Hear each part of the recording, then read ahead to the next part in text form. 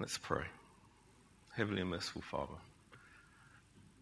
ever-present Lord, Saviour, mighty Holy Spirit, we thank you, Holy Trinity, for all the works that you do, and all the works that you're doing, and all the works that you will do.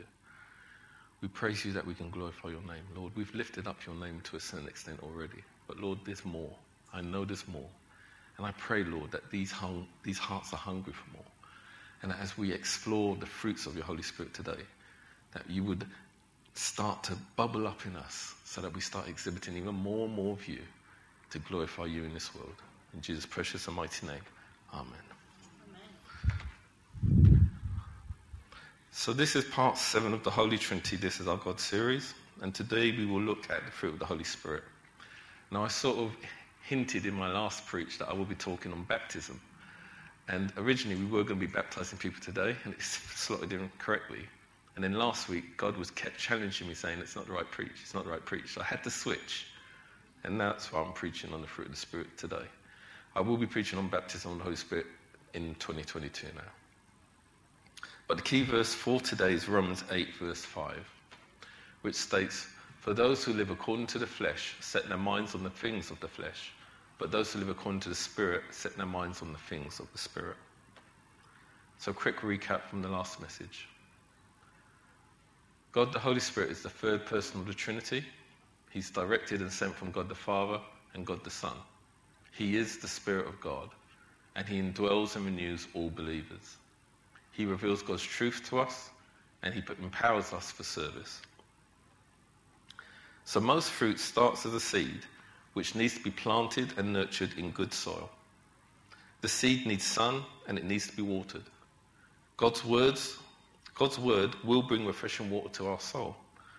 And while the life of the Holy Spirit is like the sun on us. Good soil is a good, Bible-centered, Spirit-filled, active church community. As with some seeds, some grow quicker, and others are dependent on the environment, so some fruit will come quicker than others. We need to set our minds on the things of the Holy Spirit, so our hearts can be set on the things of God, which are eternal, and not the things of this world, which will always pass away. As we follow Jesus, developing a deeper relationship with him through the Holy Spirit, we will produce more fruit of the Spirit and less bad fruits of the flesh. So before everyone starts bringing out their dictionaries when I say fruit and not fruits, because it will be multiple things I'm talking about, because fruit of the Spirit comes from one person, it's singular. We're not looking at multiple fruits. We're seeing one fruit coming from one source. Okay? Okay. Because I know some people say, well, you keep saying fruit, and I know what I'm talking about. So, number one, what does Jesus and the Bible say about being fruitful? Matthew 7, verses 16 to 17. "You will recognize them by their fruits. Are grapes gathered from thorn bushes, or figs from thistles? So every healthy tree bears good fruit, but the diseased tree bears bad fruit." The fruit we produce determines if we are Jesus-centered. In John 15, we see Jesus as being the true vine and how we are connected to him. He wants us all to be fruitful, and he will prune us to bear more fruit. He stresses to us to stay connected to him always. The Father is glorified and honored when we bear much fruit, and we are his disciples. Paul also talks about being fruitful in Ephesians 5, verses 8 to 11. "For at one time you were darkness, but now you are the light in the Lord. Walk as the children of light, for the fruit of light, or the Spirit, is found in all that is good and right and true. And try to discern what is pleasing to the Lord. Take no part in the unfruitful works of darkness, but instead expose them." So the second thing we're going to be looking at are what are the fruit of the Holy Spirit. Galatians 5, verses 22 to 23 notes, "The fruit of the Spirit are here, and here are some of the fruits of the Spirit." And I'm just giving you a bit more detail with the verses which are highlighted here. Starting with love, and the verse that everyone looks for in that one is 1 Corinthians 13. There's joy, Romans 14, verse 17, and 1 Peter 1, verses 3 to 9, and peace, John 14, verse 27. These three are focused on our attitude towards God. The next three, patience, seen in Romans 2:7 and 1 Peter 2 verses 23. Kindness, Titus 3 verses 1 to 5. And goodness, 1 Peter 2 verses 11 to 12, are more focused on social relationships. And then the last three, faithfulness, seen in Matthew 25 verses 14 to 30. Gentleness, Matthew 11, 28 to 30. And self-control, 1 Corinthians 9 verses 24 to 27, focus on our principles for our Christian conduct. The fruit of the Spirit are concerned with developing our character to be more like Jesus. Every believer should exhibit these attributes. For me, the fruit shown in these verses should have the word godly before them, e.g. godly love, godly joy, etc. Everything we need is supplied from God, from His Son, through the Holy Spirit. So anything from the Holy Spirit has been sent from God for us. Let's be clear. When I say godly, I mean how God would want us to do it. We can only do this through the empowerment of the Holy Spirit. So let's look at each of these now, starting with love. Love is one of God's key characteristics. So great is His love that He sent His Son to die for us. Godly love is a choice, not an emotion. It chooses to set aside our preferences, desires, and needs to put another person first. Anyone who's had a child, a baby child that is, should know that you do not get up in the middle of the night just for the fun of it. You are getting up because you love that child and you want to make sure that child is nurtured. A love that gives freely without asking anything in return. Quote from C.S. Lewis: "The great thing to remember is that though our feelings come and go, God's love for us does not." As Jesus said in John 15, it expresses itself in loving ways and always seeks the welfare of others before our own. Through Jesus Christ, our greatest goal is to do all things in love, as we see in 1 Corinthians 13, verses 4 to 8. Godly love is reflected through our character. A mature Christian showing this fruit sacrifices their rights and freedoms to avoid any action that might harm or destroy another's Christian relationship with God. If you read the letters of Paul, that's exactly what he's doing. Even when he's rebuking, he's still doing it in love. You can feel the fatherly love coming through the letters when you read it. Joy. Acts 16, verse 25. About midnight, Paul and Silas were praying and singing hymns to God, and the prisoners were listening to them. The context of that verse is they had been wrongly beaten and imprisoned for their faith, but as you can see, they're joyfully worshipping and praising God. Godly joy is much deeper and secure than happiness, completely rooted in God. Joy, translated from the Greek, means gladness and delight. So they're delighting in being imprisoned, literally, for the glory of God. This joy stems from knowing Jesus, His love for us, recognizing what He has saved us from, taken us through, and where He's taken us to. It is eternal. It cannot be taken away. And it's not dictated by circumstances or emotions. It's not generated by us, but comes from God. When we allow the Holy Spirit to work this fruit in us, we can be joyful despite what we face, as we know we do not face it alone. And we face it for a purpose, for God's glory, as seen in Nehemiah 8, verse 10. A quote from Christian Quotes Info. If you have no joy, there's a leak in your Christianity somewhere. Peace. John 14, verse 27 states, "Peace I leave with you, my peace I give to you. Not as the world gives do I give to you. Let not your hearts be troubled, neither let them be afraid." God's salvation provides peace with God through Jesus Christ. Now, we don't have it in our own strength to make this sort of peace, but our Lord Saviour Jesus does, as He is the Prince of Peace. Godly peace comes through God's authority in our situations. Without it, we would have no peace. So we exhibit His peace when we place our situations into His hands and we trust Him to bring us through. I have to testify, church, that's the only thing that keeps me sane at night, that I've put in God's hands and God is dealing with it. Because when I'm trying to fuss about it, stress about it, who does it benefit? Certainly not me, because I'll get an ulcer, drop dead before I'm 60, and my wife gets all my money. I don't see the benefit in that.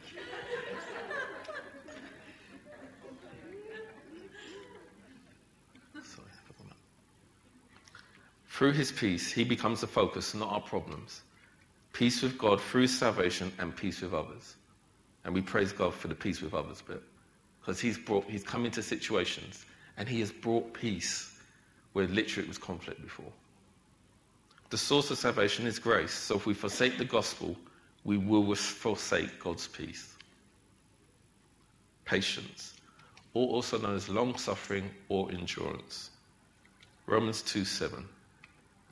To those who by patience in well-doing seek for glory and honour and immortality, he will give eternal life.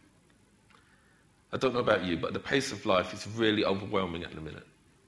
The world has no patience for anything, and it has this I want it now culture.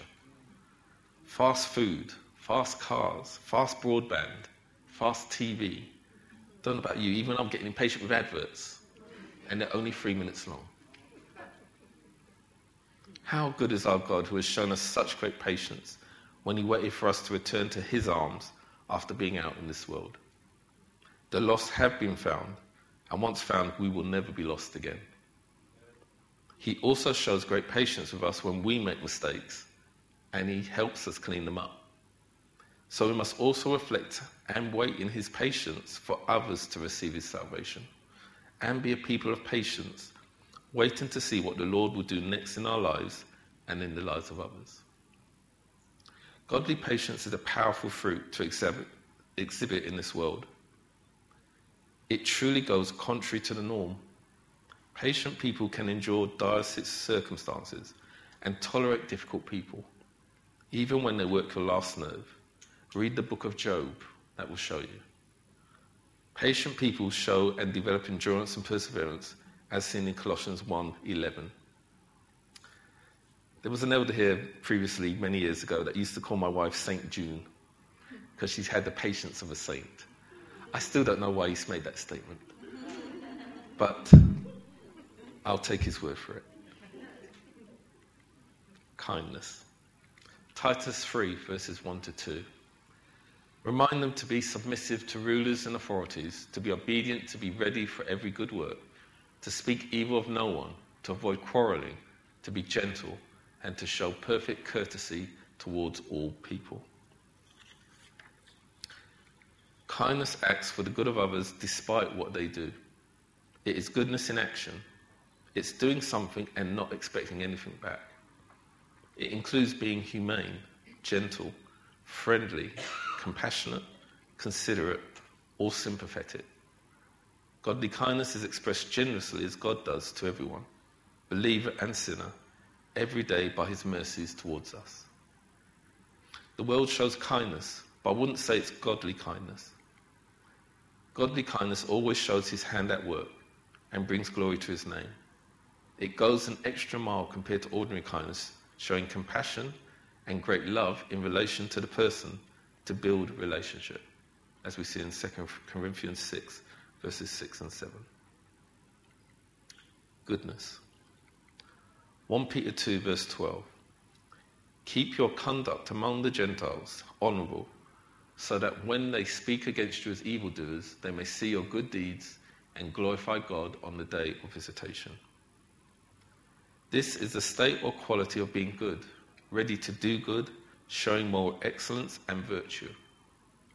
It works closely with kindness and delights in being good to serve others and provide help for needs. We live right before God. If we live right before God, we will first learn to live right with others. It allows us to be good examples and role models others will follow, in 2 Thessalonians 1:11. I don't like to be political, but I will just say one thing. It is sad that the people that lead certain nations cannot be good role models, because they're the ones we're looking to lead us. I believe a leader has to be a good role model. If it's as a leader, in the church, in your household, even as a friend, you've got to be a role model. There's no point you jumping off the cliff and telling your friend to jump off the cliff with you. You're supposed to be telling your friend, no, stop. Your life is worth more than this. And stop them from doing it, not jump with them. That's all I'll say on that note. This is a godly quality that helps believers draw in non-believers. It allows people to feel safe, ask questions, confide and develop trust. It has no manipulating influences at work in it. It's just genuine love in action. Faithfulness. Psalm 26 verse 3. For your steadfast love is before my eyes, and I walk in your faithfulness. Faith is divine persuasion received from God. To be faithful is to be reliable or trustworthy. For believers, this is faithfulness to Jesus, who redeemed us through his faithfulness and submission to his Heavenly Father. Godly faithfulness for us is continued obedience and submission to Jesus through his Holy Spirit. It is an enduring faith, no matter the circumstances, faced even unto death, as seen in Hebrews 12 verse 2. A believer showing this fruit wholeheartedly trusts in God's promises, believes in Jesus' resurrection, and is convinced that Jesus Christ is their Lord Saviour. They are faithful people in deed and action. They can be relied on, and people will place their trust in them. Now, just touching on this, isn't it better to have someone that you can rely on? Yeah? If someone says they're going to be here at 10 o'clock, I'm not talking about you, church. If anyone says that you're going to be here at 10 o'clock, you want them to be here at 10 o'clock, yeah? If you need to start something, you need to start something. When someone keeps letting you down, sooner or later you're going to get to the point where you say, why should I bother? It's effect and cause, isn't it? So at some point you're going to get fed up, and then when they really need your help, you're not going to be there. Because you've messed me about so many times before. Why should I bother now? It's dangerous territory. So, church, I would encourage you, and again, I'm not saying anything about turning up on time. I'm saying in your household, in your livelihood, your children, your friends and family are watching you. We need to be reliable people, because we are the example. Plus the fact we're ambassadors for Christ. So we are representing him in this world. So try not to. I'm putting my hand up, I'm not always on time. So I'm not condemning anyone. But I'm saying, as a role model, I need to do better. Mm-hmm. Amen? Amen? As with marriage, faithfulness to God is for life. God still holds this characteristic in high esteem, as it's one of his key elements. He expects high standards of faithfulness from us all in all our relationships. Gentleness or meekness. Matthew 11, verses 28 to 30. Come to me, all who labour and are heavily laden, and I will give you rest. Take my yoke upon you and learn from me, for I am gentle and lowly in heart, and you will find rest for your souls, for my yoke is easy and my burden is light. Amen. Gentleness is strength under control and can be closely linked to humility and meekness. It is not assertiveness or self-seeking, but it's gracious and tender. It allows us to keep passions and emotions in check and bring an even temperament within us. Godly gentleness is a key ingredient for peace and unity within the church, as Ephesians 4 verse 2 states. Gentle people are normally reasonable and easy to get along with, but as a result, some people do take advantage of that. Godly gentleness shows kindness and love to people. Jesus showed this many times when dealing with very sensitive situations. As believers, parents or leaders in any capacity, we do need to rely on the Spirit to ensure we show gentleness in the appropriate situations. I don't know about you, but I work with IT and I have to train some people sometimes, and I get queries on the phone. And sometimes the person will tell me what their issue is, and I'll be in my head going through a checklist. But I don't know if you've seen that joke on YouTube where the person goes through the whole call, and then the person states, and the person asks, have you plugged in the computer? And the person says no. And And I think then there's a lot of exclamation marks at the end. But sometimes, church, we've got to be like that. We've got to just keep going with that person. Even though you don't know where it's going to go or how mad they're going to get you. Believe me, as a parent, I know children will work your last nerve. But I still need to be gentle. Because if I teach him wrong, my son, or any other child, then they're going to teach their children wrong. And it's just a spiraling effect. So we've all got to show gentleness and meekness. That's what Moses was noted for, his meekness. Not about the Ten Commandments, but his meekness. That's God's words, not mine. Self-control. 1 Corinthians 9, verses 25 to 27. Every athlete exercises self-control in all things. They do it to receive a perishable wreath, not we an imperishable. So I do not run aimlessly. I do not box as one beating the air, but I discipline my body and keep it under control, lest after preaching to others, I myself should be disqualified. This is important fruit to develop in our walk with the Holy Spirit. This is where the battle between the Spirit and our flesh will happen. Victory here for the Spirit is crucial for any change God needs us to make and for our development as God sanctifies us. Once the Holy Spirit is at work in us, we have the choice not to follow our sinful instincts and desires. As we allow the Holy Spirit to guide us, we experience control over our thoughts and our actions, as seen in 2 Peter 1, verses 5 and 7. This will allow us a Spirit-disciplined life to be enjoyed and others around us. It is a strength that can help others who are not as strong.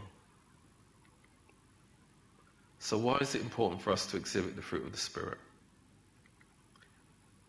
Fruit of the Spirit is a product of the presence of the Holy Spirit. Now let me just confirm to you, church, let us not fall into the trap that the Pharisees did and thought self-righteousness was the key. If you exhibit these things naturally, love, joy, peace, patience, kindness, goodness, naturally, not that you're struggling to do it, that you have to go to the Bible every time and think, I've got to read this verse before I can show goodness and kindness, then you're in trouble. The Spirit at work in you makes it come naturally. That's what you should aim for. It's not a tick box exercise. Don't say, I haven't done that one yet. Allow the Holy Spirit to do it through you, and it will come natural at some point. They can only be produced by Him and not any works or efforts of us. But this will help us manifest and show the characteristics of Jesus Christ, which is the key aim to these fruits, and ultimately change us to be more like Him in every way. They are the evidence of God's presence and power at work in us through following His instruction.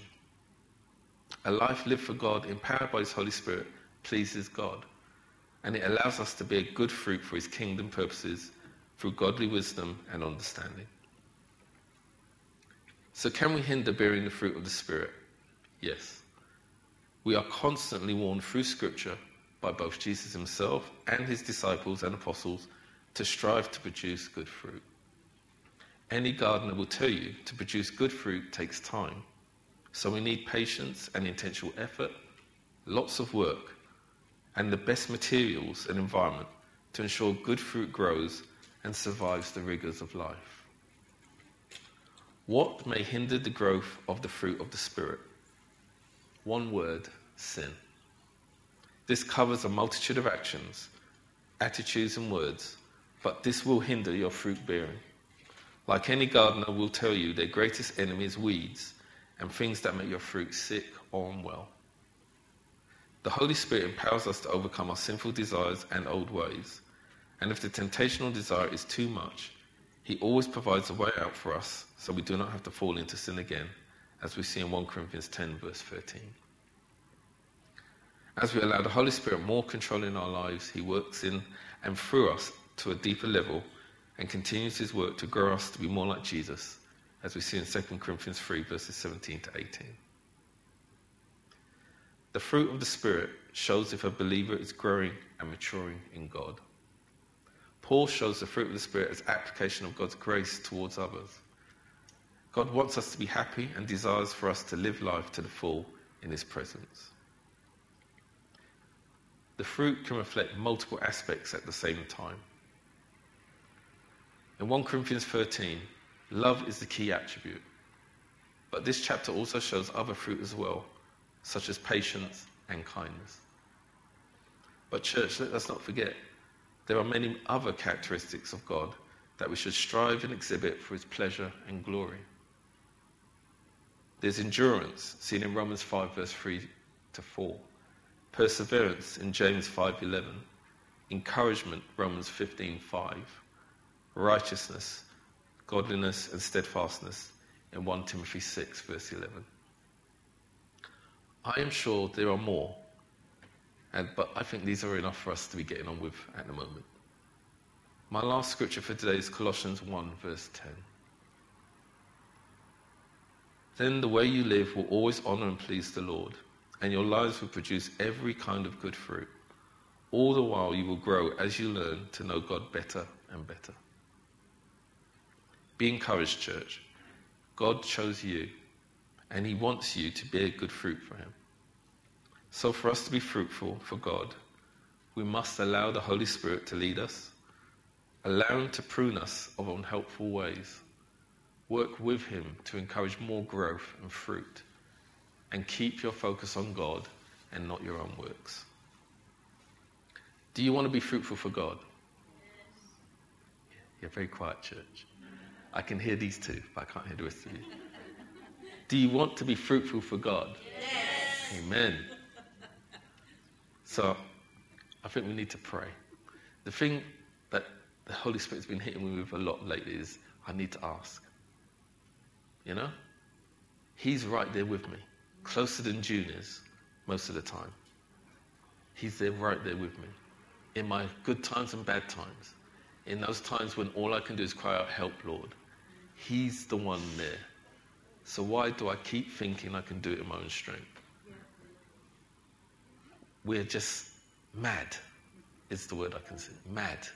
When you've got the power of God, not at your command, but with you, to listen, because sometimes you can't find someone to listen to you. You can be in a household with many people, and not one person is truly listening to you. Talk to your child when they're saying, I want, and you say no. Did they hear you? They're right next to you. But God doesn't do that. When you say, Father, please, I need your help. I'm in a tight spot. Can you help me? And he's there saying, yes, son. Yes, daughter. I'm with you. I'm not going to leave you. I'm right here. But we just need to ask. Same with the fruits. You need to ask. He's ready. He wants to pour it into you. He wants to give it to you. But are you hungry enough? Are you willing enough? Because he's not going to give you something if you're not going to use it. I don't give my child the Mercedes if he's not going to use it.